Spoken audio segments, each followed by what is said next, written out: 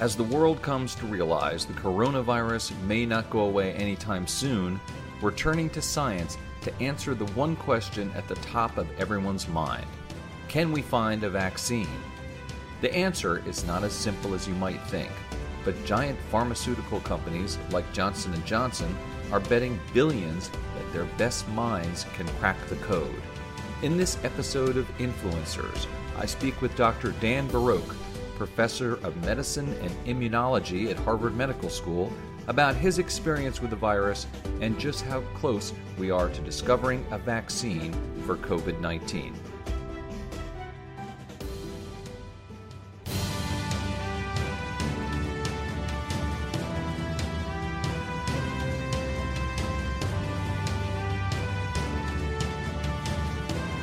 Welcome to Influencers. I'm Andy Serwer, and welcome to our guest, Dr. Dan Barouch of Harvard University. Doctor, nice to see you.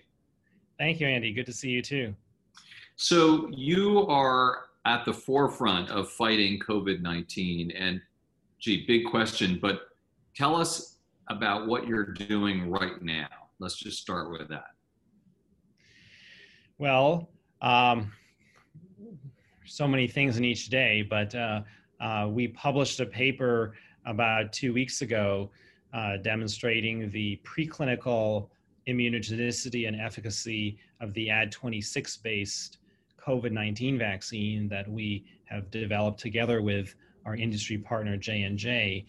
And we're in the middle of working with them on phase 1 and 2 clinical trials for that vaccine.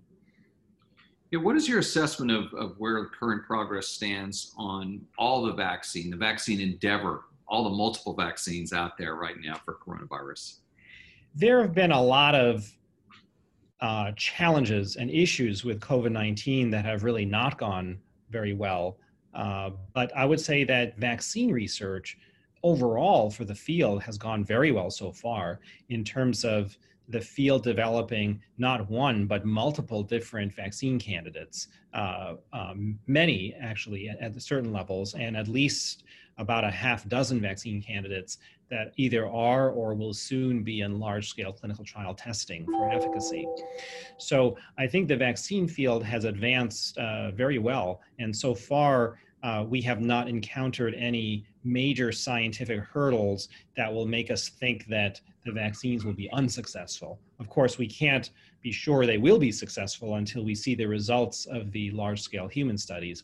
But there's nothing that we know now that would make us say that for sure they're going to not be successful.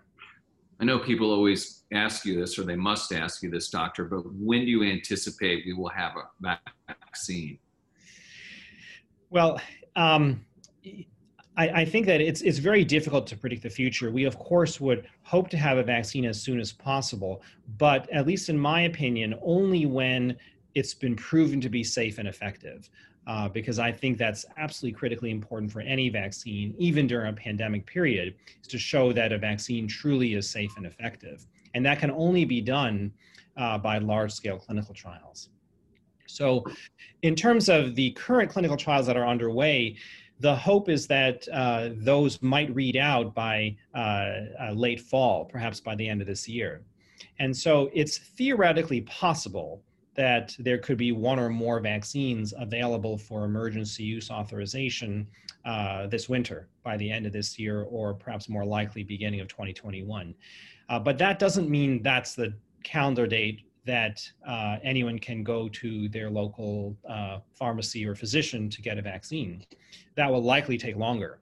So even the vaccines that are currently at the forefront will likely need a number of months before enough can be manufactured and distributed to allow the general public to be vaccinated. So I would say the most optimistic scenario is that one or more vaccines will be available for emergency use authorization by the end of this calendar year or beginning of 2021. And then the vaccines becoming more available for the general public sort of throughout the 2021 calendar year. But of course, we also know that not everything goes absolutely perfectly first time in science and medicine, in which case then, of course, the timelines will have to be revised. So there's no promises, but I just wanted to share what I think is the most optimistic scenario.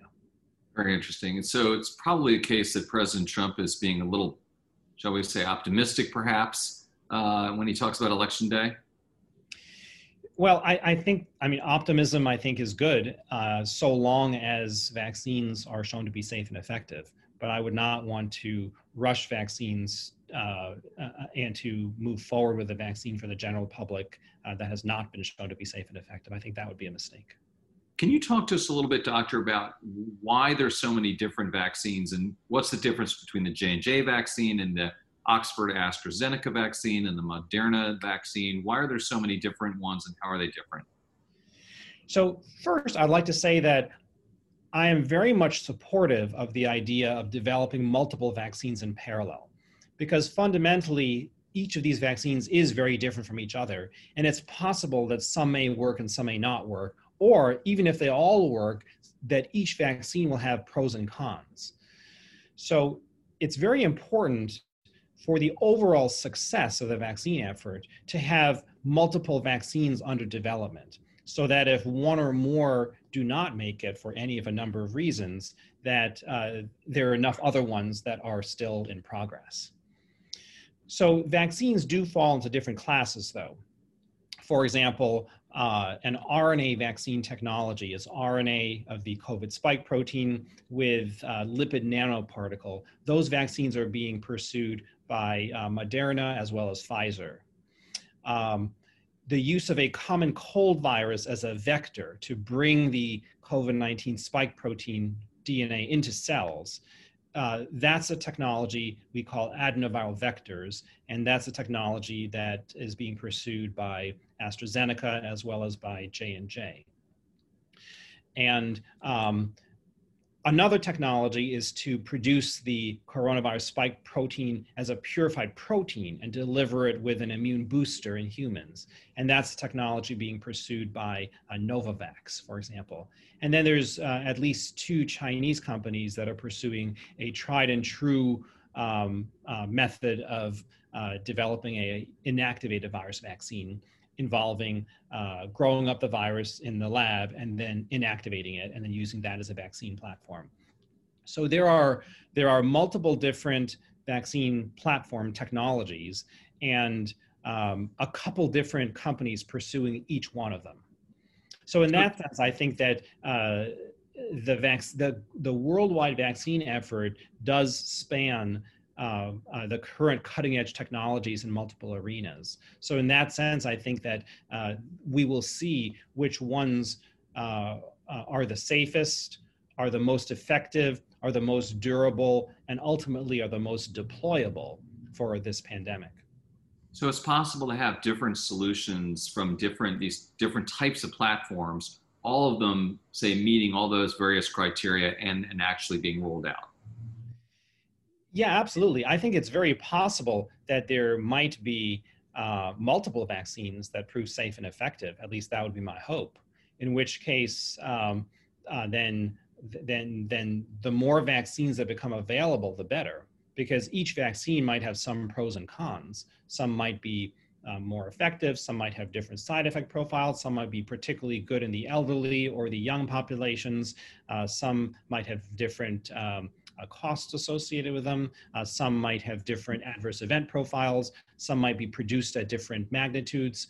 And so I think that we have over 300 million people in this country and over 7 billion people in the world.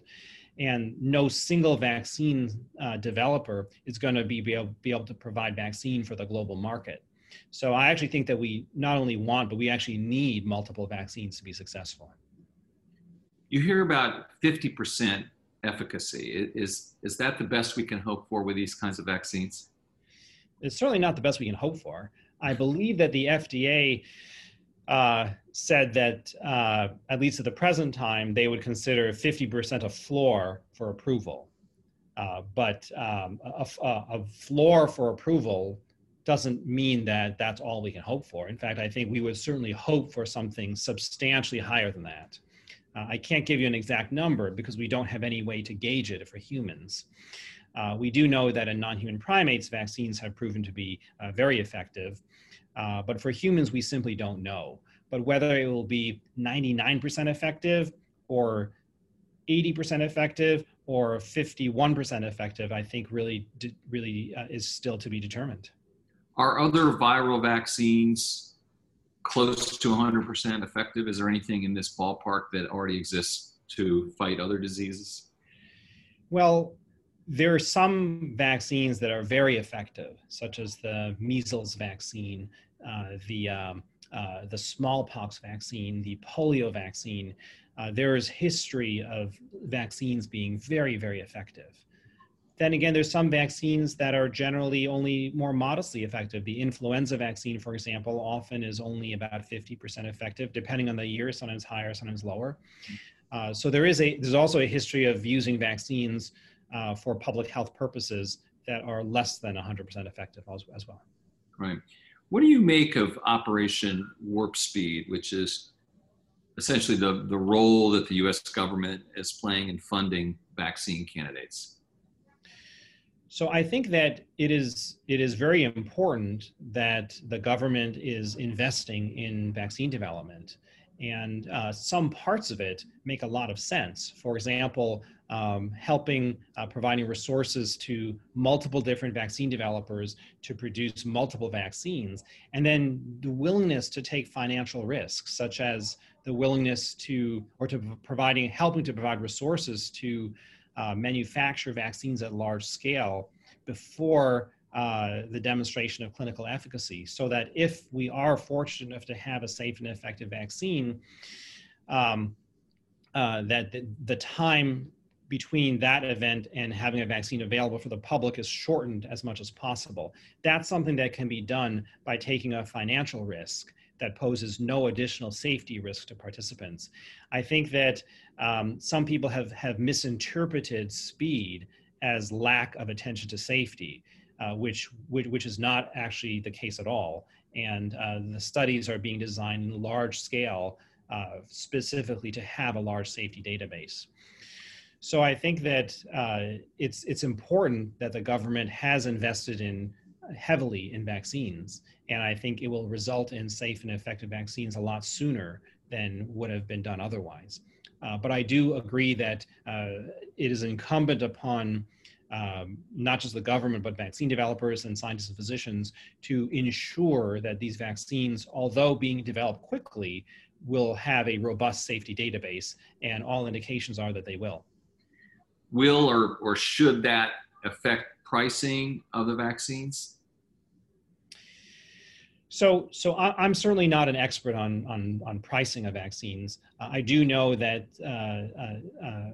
J&J has committed to providing the COVID-19 vaccines on a nonprofit basis.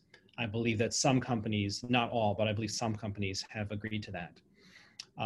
But also, the vaccines also come with different intrinsic costs. So some vaccines might just be more costly to produce.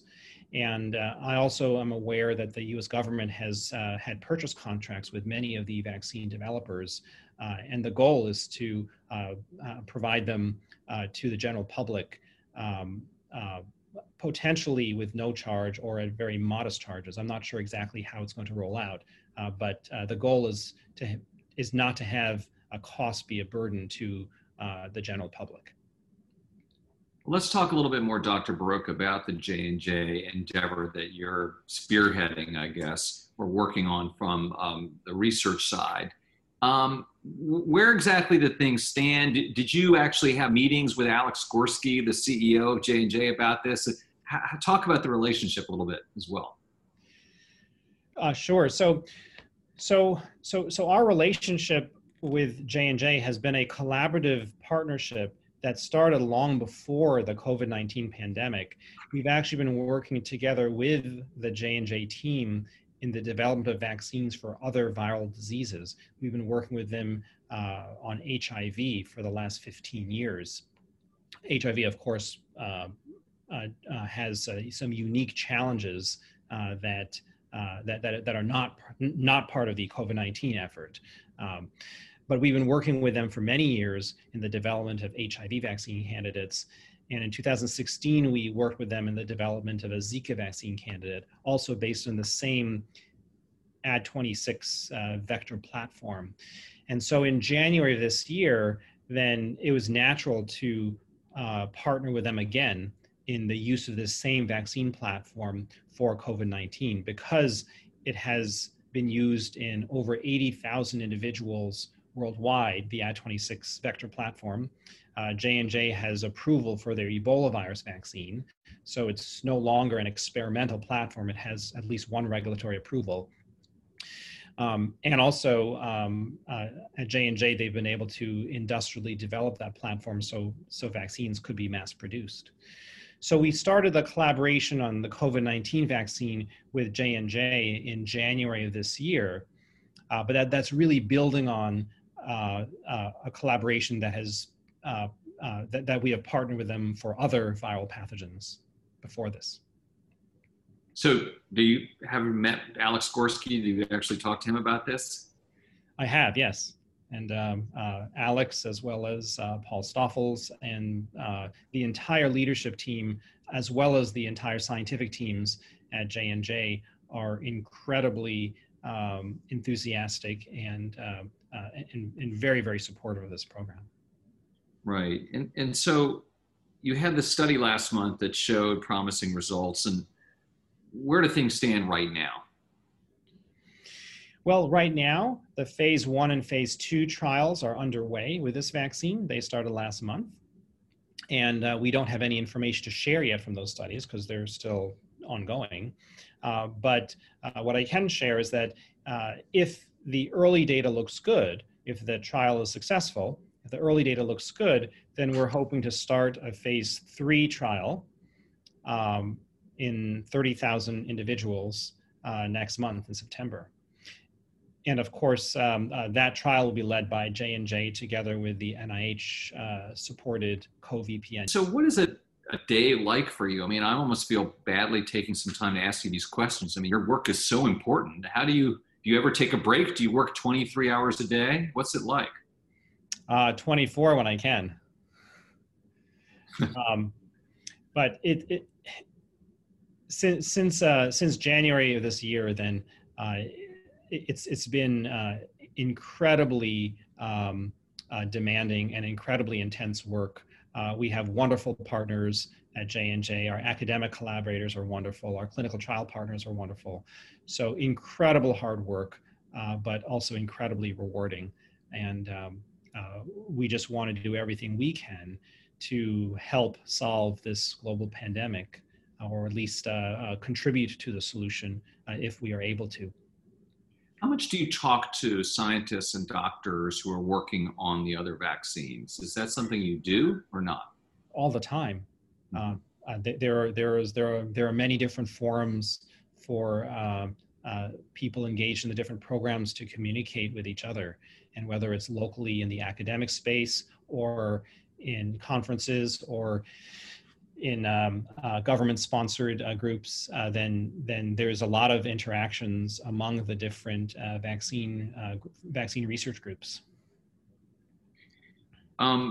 Bill Gates and others have said that the vaccine may require multiple doses. What is your take on the likelihood of that?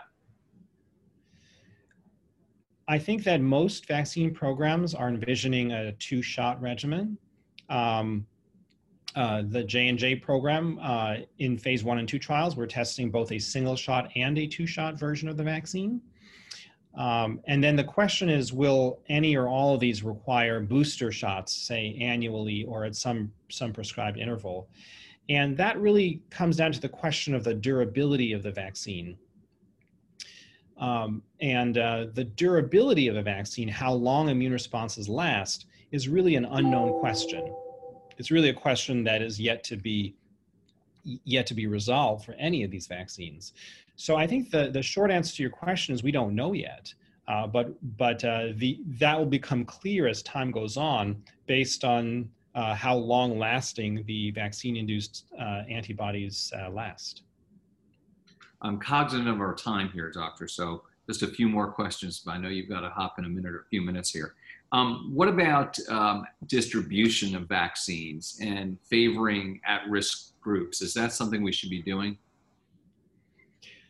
So There will be panels of experts that give recommendations on how vaccines should be distributed. I believe it's not going to be up to the companies. It's going to be up to panels of experts on how the government decides to prioritize different groups. But it's clear that the day that the vaccine is approved, there's not going to be enough vials available in every corner store for every single person to get vaccinated the same day. That's for sure. So there will have to be some sort of staging. But the hope is that the manufacturers of vaccines will be able to upscale their manufacturing in a way that will shorten that time interval, that will allow everybody who wants to get vaccinated to get vaccinated.